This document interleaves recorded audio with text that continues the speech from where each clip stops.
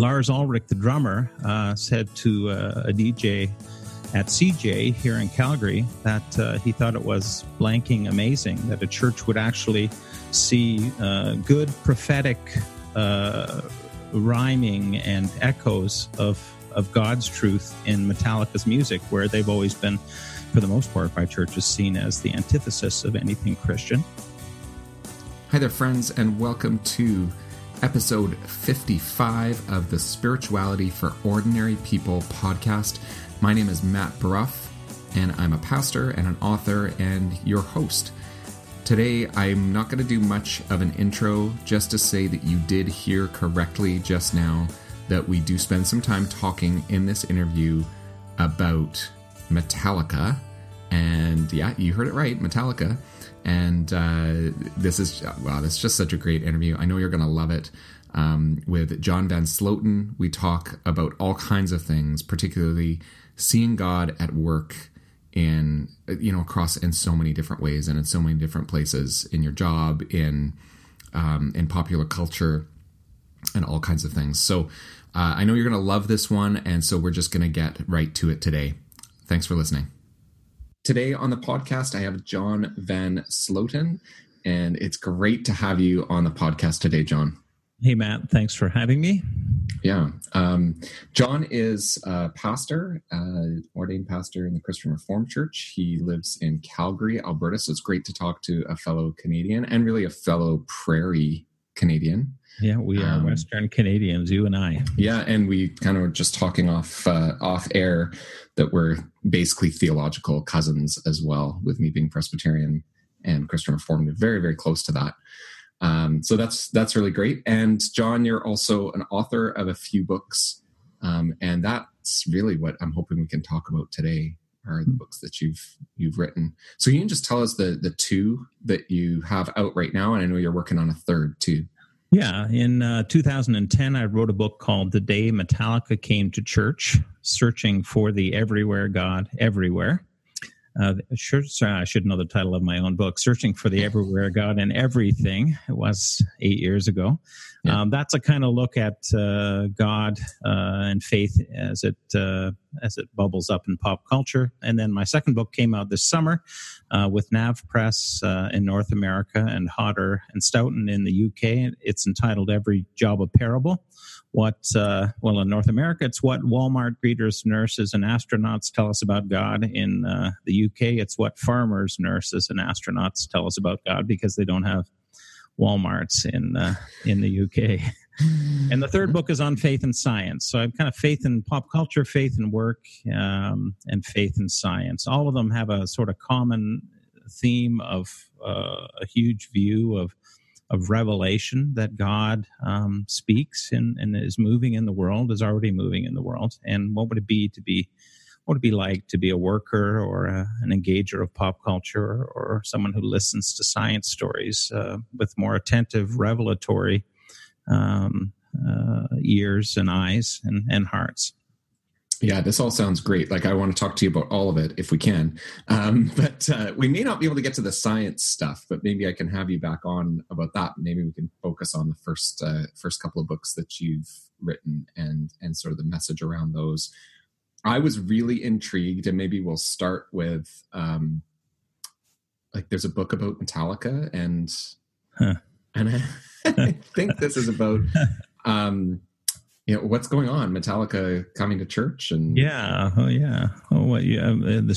a nutshell, I was preaching a sermon on U2, and a young preteen boy came up and said, "Hey, Pastor John, can you preach a sermon on my favorite band?" And before I asked him what the band was, I said yes, and he said it was Metallica, and I thought, I did the pastor slough off. Let me pray about that.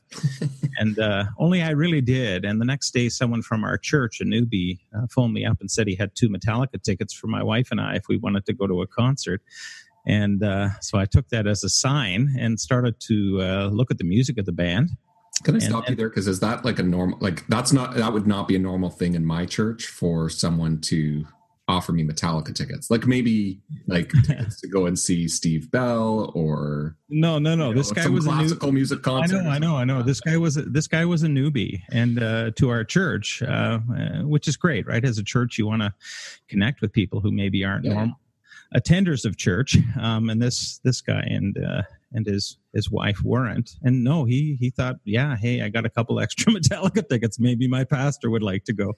And they were right on the edge of the stage. So my wife and I went, and I had a moment at that concert where it felt like a communal lament, like 17,000 Calgarians were crying out to God about nothing else mattering, one of their songs. And so I committed to preaching a sermon on the band. The band found out about it through a Calgary Sun article.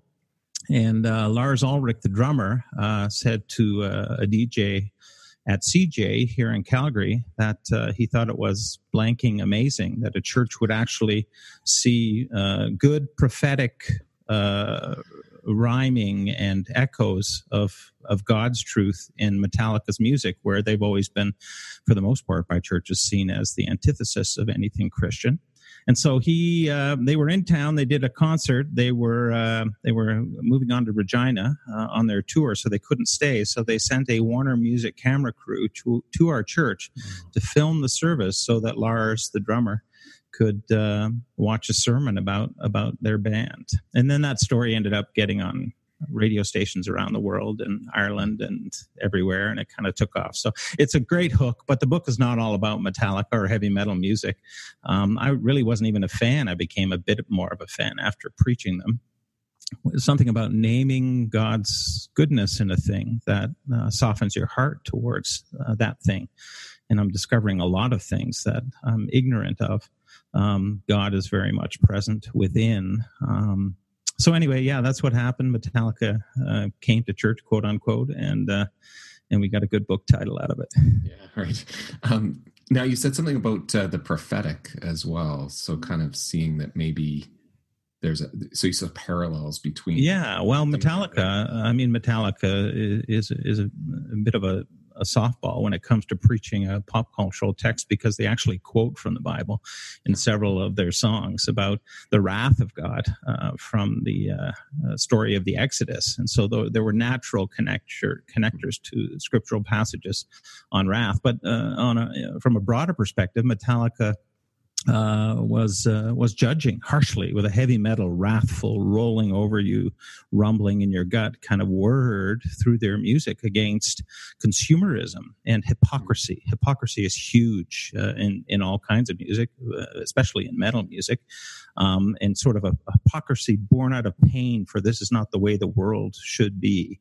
And so that was what first caught my attention in terms of an overall narrative arc for the sermon.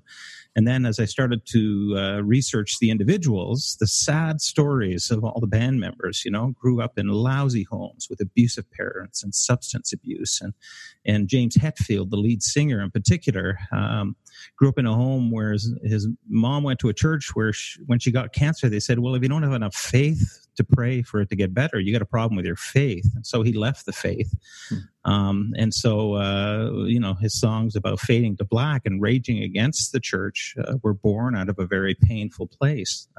But in order to deal with that pain, he did a couple decades of metal music, but at that point was coming to the realization that forgiveness is really the only antidote. I can try to drink it away or rage it away or sing it away, but I need to forgive it. And there was a quote in an article where he spoke about that forgiveness as being an answer. And I thought, there you go. I'll button up a sermon with a story about forgiveness, which may have very good connections to, obviously has good connections to our story. So I ended up preaching it, and the sermon, that video of the actual Warner Music video is actually on my website if people want to go and watch it. You got to endure, if you're not a metal fan, you got to endure 20 minutes of our call to worship, which were straight up Metallica songs. No way. Yeah, the gym was packed that Sunday. We were a little church plant, and the gym was packed, and they were advertising it in the upcoming concert section of the local secular radio rock station. They were saying, you got to go to New Hope Church this Sunday and listen. Because they have a Metallica cover band. Metallica, and they did a great job. We had a great guitarist at the time who nailed it. Even the Warner people were going, "Hey, this is actually a pretty good cover band." It's actually not easy music. No, not easy, and but no, they pulled it off, and it came together in a pretty good way, and the message got out there that the Spirit of God is not absent from heavy metal music.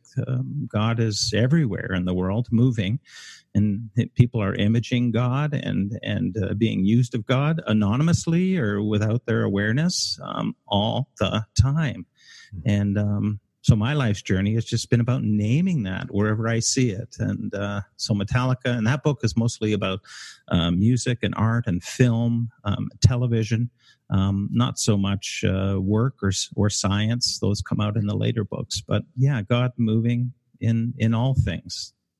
Yeah, so like you said, it's not just about that one band, but you talk about a number of different areas. And is there anything that's kind of at the core of that book that you like? Is there kind of a conclusion that you make, or is it just kind of pointing out and sort of telling the stories? Yeah. Well, I think I wrote the book. The impetus, I don't know if this is a good reason to write the book, but at the time, people were leaving our church because this pastor kept preaching about illustrations from the culture, right? And people were not understanding what I understood to be sources of revelation. In my denominational theological history, we believe that God speaks through two books, through the Bible and through creation. And as I've sort of dived back into that theology in the last 5 years, I've discovered that John Calvin, Abraham Kuyper, J.H. Bavinck, and a whole bunch of other theologians from our tribe, they've written extensively about how God, you can't fully know God just through the Bible. You can know God in a saving way through the scriptures, but to know God fully, it's scripture illumining creation and creation illumining scripture. So I'm operating with this worldview as I'm preaching these sermons and realizing that people in our church are going, "Hey, I like metal, I'm going to that one," and I don't like fashion, so I'm not going to go to the fashion show service. When in fact it wasn't about metal or fashion. It's about the God who rages at hypocrisy and cares about beauty and aesthetics. So yeah, the book got written for that reason, and so the line through the book is primarily it's a bit of an apologetic, theological apologetic for why you would engage God in all these crazy places, and so it tells the stories of all those places, but it also unpacks a theology of creation, which is often a bereft doctrine in the Christian church. It does not ignore the fall, so we're not just cherry picking the good things and ignoring the bad things. It talks about a theology of the Imago Dei. Calvin had an idea called the sensus divinitatis, that God has planted a seed of religion in every human being that is like a homing beacon that makes them yearn for and desire to know God and to search for God. And so when we go to a metal concert and we scream out in rage with a band singing about hypocrisy in the world, that there's something of God's raging and wrathfulness toward hypocrisy in the world that God put in us by His Spirit in a commonly gracious kind of way. That's at work in that place. So naming the sensus divinitatis, naming the Imago Dei, naming a good doctrine of creation, engaging a good doctrine of recreation, that God is making all things new. It says, Jesus said in the book of Revelation. I'm taking all of that at face value and saying that's really true. And the doctrine of providence was huge in my denomination growing up. Sovereignty, and not a hair can fall from my head apart from the will of my heavenly Father.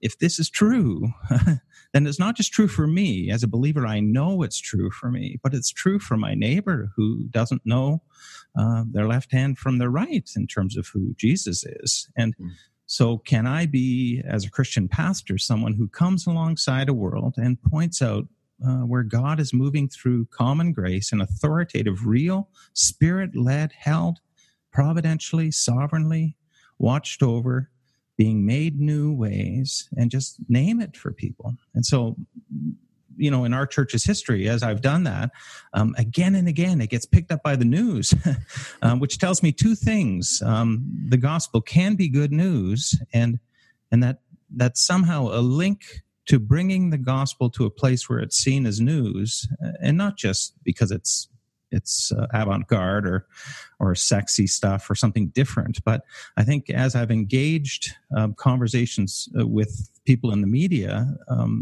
I can almost see and recall the points where the reporter or the television viewer just kind of goes, "Oh, okay, you're not just trying to be cool or relevant. You really do believe that God has something to do with it." And when you name that thing, and then it kind of washes over them that this is more than just relevance. This guy really believes that God has something to do with Blue Jays baseball or Jets hockey, or it definitely has something to do with Jets hockey.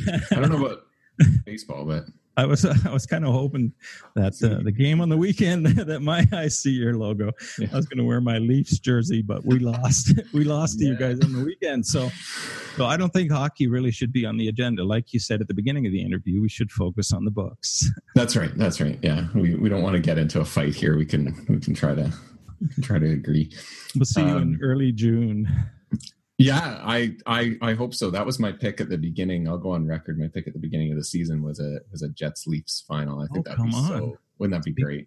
Speaking of prophets. Yeah, we hope so. We'll see. Both good teams. Yeah. All right. And so your second book about the workplace, Every Job a Parable, seems to be kind of a bit of an extension of this, right? But then kind of talking in the sense of the workplace. But it's maybe like, even just from the title, it seems like there's maybe a different take on it, right? It's the jobs themselves kind of speaking to us, or yeah. So where what I just described for the Metallica book it was primarily about a God who's in behind chronologically and metaphysically reality, sovereignly speaking. God reveals. So creation is like a theater where he's moving that you can see, or a big speaker through which God is speaking. So that was the direction, was revelation and creation.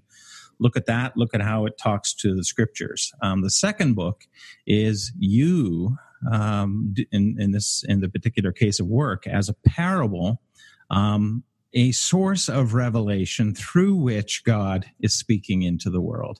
So your job is a parable within which and through which God is speaking. So God speaks through the cleaning up to make room for the new nature of a cafeteria maintenance worker who wipes out the tables, or a sanitation worker the one who took away our garbage this morning. By taking away the bad, they make room for flourishing and health and the new. God can be seen through the energizing work of an electrician who, when they make the connections they make, bring an energizing power to an inanimate thing and bring it to life and allow it to fully be and flourish. God can be seen through your work as an artist, a doctor. I mean, we do cover sort of some of the traditional places where people see God at work in healthcare or as a lawyer or an advocate. But this particular book looks at places like Walmart greeters and astronauts and et cetera, et cetera, et cetera. So yeah, your job is a parable. I mean, both of the books are kind of mystical, and I'm a bit of a, I guess, reformed mystic in terms of my propensities. But what would it mean to know God in the carpenter moment, when, as a carpenter, you can see a joint that needs to come together, and you can, in your mind, you have an imaginative capacity to see how the cut has to be made on the joist, and then you can transfer what you know in your mind to your hands, and you have the hand-eye coordination to actually make the cut, and then bring it back to that place on the site and drop it into place and nail it into place because you got it right. How is a carpenter made in the image of the carpenter and the creator and the God of all ultimate hand-eye coordination and capacity conceptualize from abstract to concrete the way a tradesperson does. What would it mean to know God in the practicality of your hands, doing work on a construction site? And so to get right down into the trades and jobs that, doctors, but everybody's job, that we're all made in the image of a working God.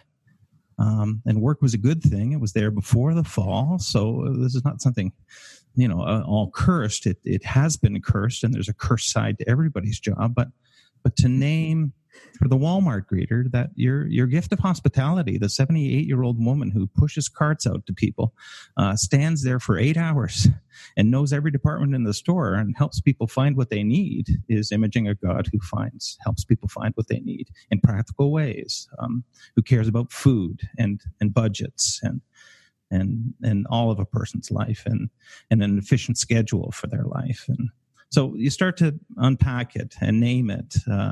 And that Walmart sermon ended up going online with all the other ones, the videos, and Walmart greeters from around the world are going, hey, thanks for that. Because talk about a derided vocation, and yet to name the glory there somehow redeems that little bit of God, that little square inch of God's world. And it's good. It's good for them. It's good for me as a pastor, as a Christian, to see the world this way. You kind of get humble and you listen and you're attentive and you're maybe a little less judgmental, because if God's in Metallica, then surely God's working there too. And you better be careful about being the way you can be sometimes, John. And so, I live life now surrounded by parables. I hear a fire engine siren go by, and I remember the sermon on firefighters and God's urgent heart to save and to run towards the danger. I see a story about the police and even all the negative stories about the police, but when I do, I'm reminded of the sermon that looked at how we have a force for good that holds back evil, like common grace does, keeps evil from being as bad as it could be, so that we can have space to flourish and have life and feel safe. And I remember naming that, and then it did an interview with the Calgary Herald on that, and RCMP officers and Calgary Police Service officers and others came to church because nobody had ever, at that time, all the stuff was happening down in the States or hitting the fan in a bad way, and they needed encouragement, and God's way of encouraging them was to name where they imaged him in their unique policing ways. So my life is filled with parables. I can't think about it all the time, or you kind of lose your mind. You can't. Like there's just too much good. Like now I'm preaching. We'll do science another time. But I mean, if all physical nature says something about who God is, I mean that's all around you: gravity and light and planets and a universe. Yeah. So that's the gig. Yeah. It seems to be that Jesus did this. Obviously with parables, but in every job of parable, I kind of address or make the connection to Jesus, right? And I grew up in a church and became a trained pastor in a church, but had always engaged Jesus's parables as these kind of very eloquent, pithy, spiritual stories with a moral, ethical point to them, a kingdom point to them. And they're all of that, of course, still. But could it be that the very material, very earthy parts of creation, vocationally, and things like seeds and weeds and everything that he referenced, I mean, did God know that the shrewdness of a shrewd manager, good, shrewd, well done, high efficacy business practices can be lauded, right? Because they too are part of imaging God when done well, right? And done in good ways. A pearl merchant's passion to find and get the treasure in global markets right now is akin to what Jesus named in the parable, which is akin to the universal experience of searching giving up everything for the treasure that God has for us. So, I mean, every time we see stories of these things repeating themselves or echoing, maybe that's a better word, or rhyming in the culture today, there's kind of parable to parable connections that I make that then remind me of God's greater truths, of the things Jesus said. So as part of church right now, is part of it really to have these reminders, like a weekly, or increasingly not weekly, but having a weekly reminder to say, look, there's God. Yeah. Is that kind of what your ministry has been? Yeah, it has been and is right now. Because and maybe that's one reason I left the local pastorate a year ago to make space to get this idea out into more places more quickly and maybe more compellingly with more time. You can get so far on Sundays, but I mean, really, you got a half an hour in a sermon in ours, and that's a long sermon. And you're going to instill everything that people need, and I want to make more room for that to happen. But that's exactly what we did, right? So look at God here, look at God, there's God, and we preach straight up Bible sermons often as well, half the time in our community. People come to church for that, but and they came online at one point at the kind of heyday 5 years ago. Our sermons were being watched 800,000 or 900,000 times a year. Watched, not just showing up on the website. They actually hit play. So I was excited and am excited about the potential of this very big worldview idea getting out in bigger and better ways. I'm working with Ambrose Seminary and University right now on an idea to plant it into both of those institutions, and the God who speaks science and geography and history and psychology and business is the same God that the seminary is studying through all of their traditional coursework. What would happen if the two of them started to talk to each other more, and the seminary learned how to preach business, preach a middle manager who images a mediating Jesus who takes from above and brings to below and understands below and brings it to above? There could be a beautiful thing that maybe happens in the institution, and maybe a few more books, and we'll see where God takes it. So have you ever looked at why there's maybe more of a disconnect now or in the last, I don't know, 100 years or maybe even longer, where we haven't sort of been putting these things together? Because I mean, if you go back far enough, I think you start to see like the church was the largest patron of the arts, for instance, and was really engaged. And there's Christian worship music, but it's not the same as the Renaissance, right? And if you go back and you look at some of the top scientists and mathematicians, they're Christian. Some of them were ministers who were doing science on the side, right? And they saw, God in all of it. Yeah. Like, have you ever looked at where did the separation come from? Like, I agree with everything you just said. I mean, you look back to the history of universities, and they started with Christians out of the church the universe. God speaks through the universe. Let's listen and study and learn more about the nature of all reality, and hospitals too, right? You can draw a direct line back to Jesus saying, "Take care of the sick." And then churches starting to do that, and then forming institutions, para-institutions that became our Western hospital movement. I don't know where. Sometimes I go negative in my thoughts, right? that the church has, in what I think would have been an earnest desire to honor the Bible and the Scriptures. Sometimes falls into what in the Metallica book I call bibliolatry. We become one bookers in the worst sense of the word. And we assume that all that who God is and is revealing of himself can fit between the two covers of the scriptures, the Holy Writ. And I have a high view of scriptures and sola scriptura, but also know that,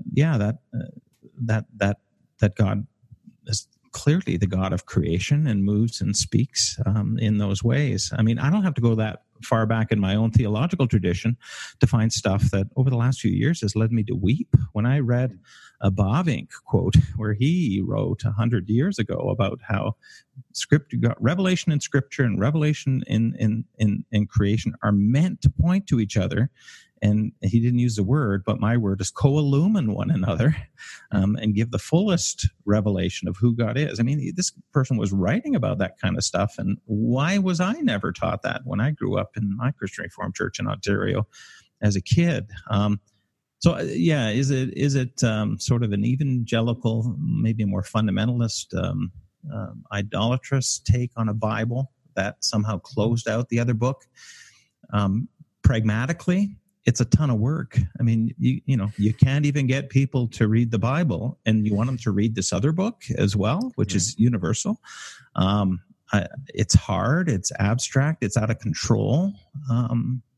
I've gotten a lot of pushback. When you preach on Metallica, you get a little bit of hate mail, right? And how dare you name God in that place?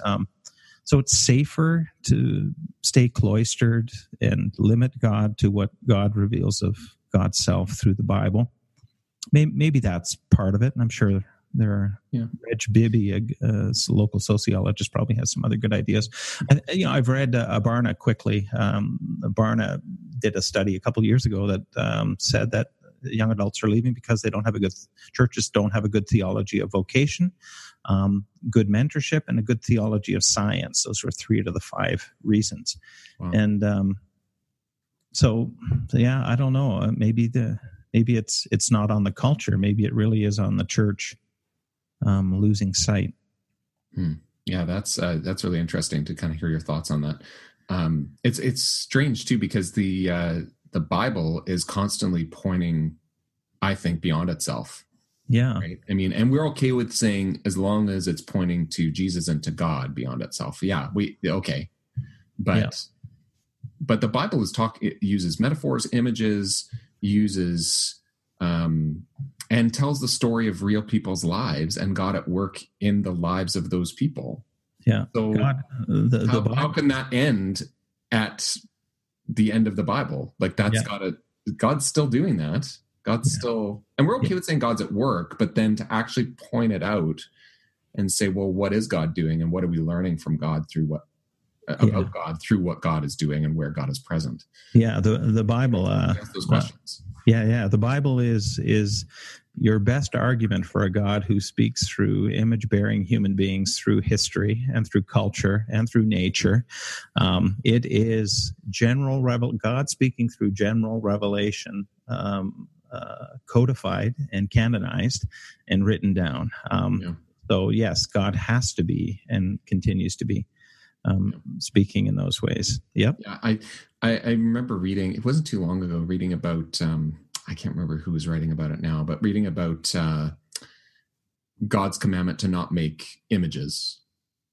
And this writer was talking about how, well, God gives that commandment because God is already doing that. Like look around at creation and look around at human beings, which are made in the image of God. Yeah. God doesn't want us to do that. God's already doing it. Yeah. Our job is to look at what God is doing. Yeah. And see God's image in what God is imaging in the world. But that's kind of interesting to think about that commandment in that context is kind of a neat way. Yeah, beautiful. And I, sorry to cut in, but authoritatively listen, right? Like it's not just that, God could be, or even God is, but God is authoritatively the author of that image-bearing human being doing that thing. And that it's not that you can listen, it's that you ought to listen. And we ought to be listening, because otherwise we're missing out on so much of what God is saying. Okay, so kind of coming back to the book about work, the Every Job a Parable.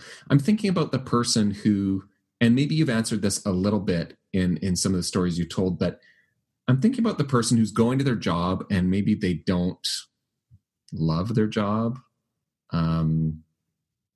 Maybe they like parts of it or whatever, and they're a follower of Jesus, they're at least curious about God, but they just don't seem to see, like they don't see what you see. Like they're just going and they're thinking, I don't really see how God is doing anything here. I don't see what I'm learning. Like, where do they begin? How do we begin to start to try to see what God might be? Yeah. What God might be revealing about himself. Yeah. I mean, what you describe is normative for way too many folks, right?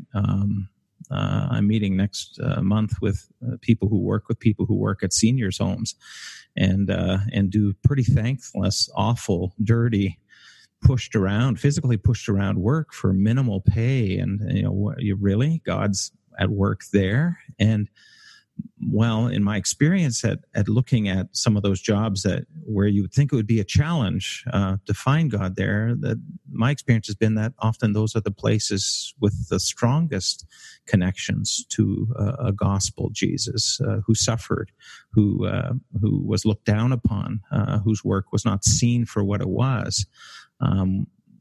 There's Christ-likeness in the humility of service in thankless places.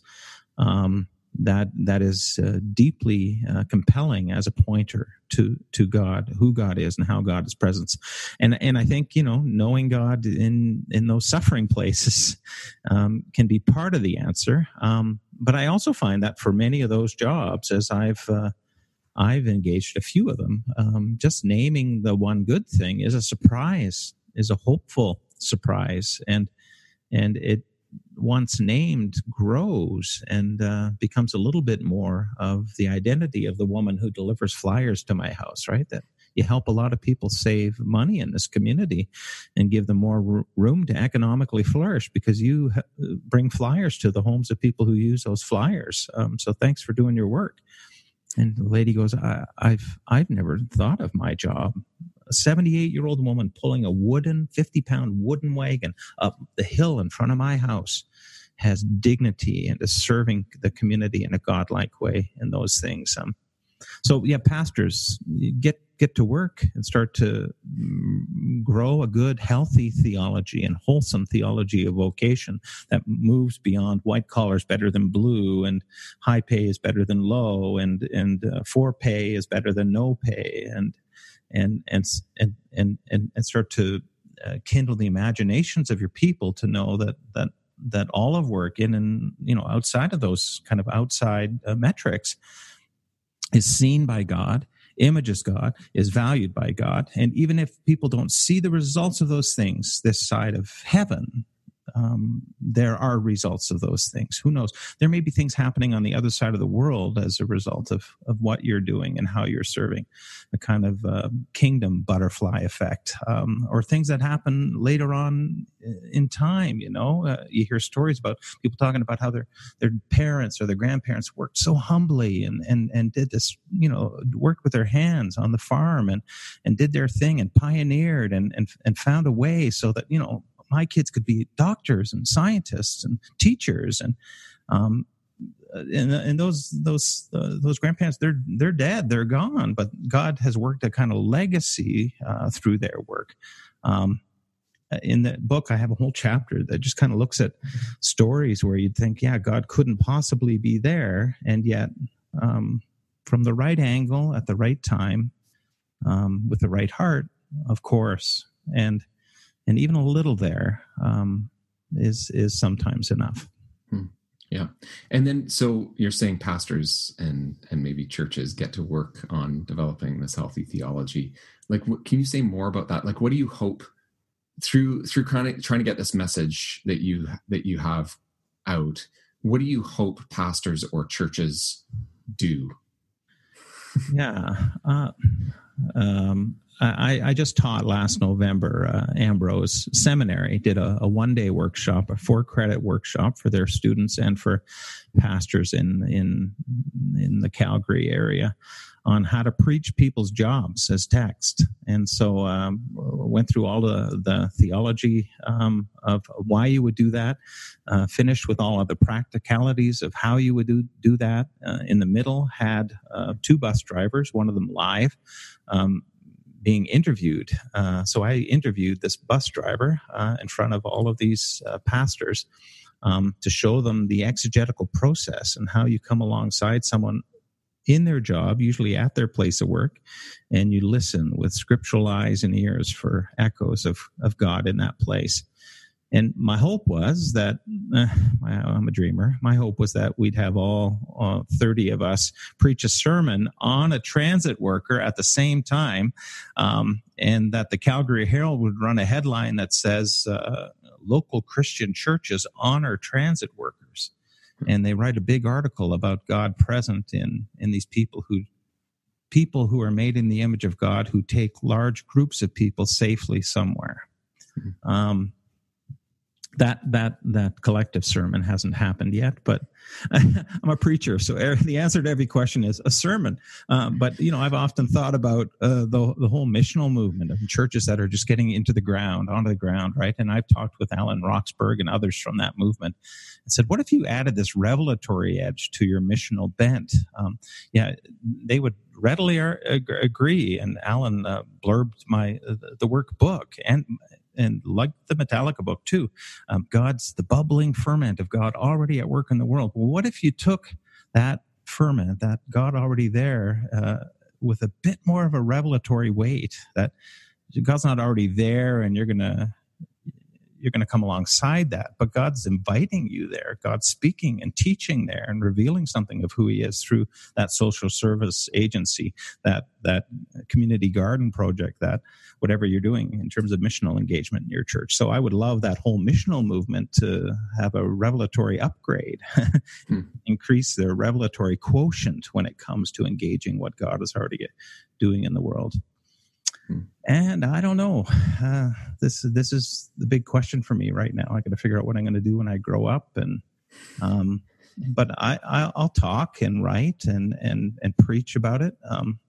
I preached at an Ambrose chapel just before Easter, a few days before Easter, just about this Jesus making all things new and sort of the cosmic scope of that, and that it includes all of our science and work and everything they study there in the seminary and the university. And it was compelling and it was real and it felt alive and it felt true. And I got emails from the profs and some of the administrators saying we ought to do that in our school. We ought to talk about the connection between what we teach in the university and what we teach in the seminary for a school like Ambrose more. And maybe getting the idea into an institution so that we're training up pastors and leaders to engage all that God is saying through creation, and students that will fill their churches that are receptive and want and yearn for that.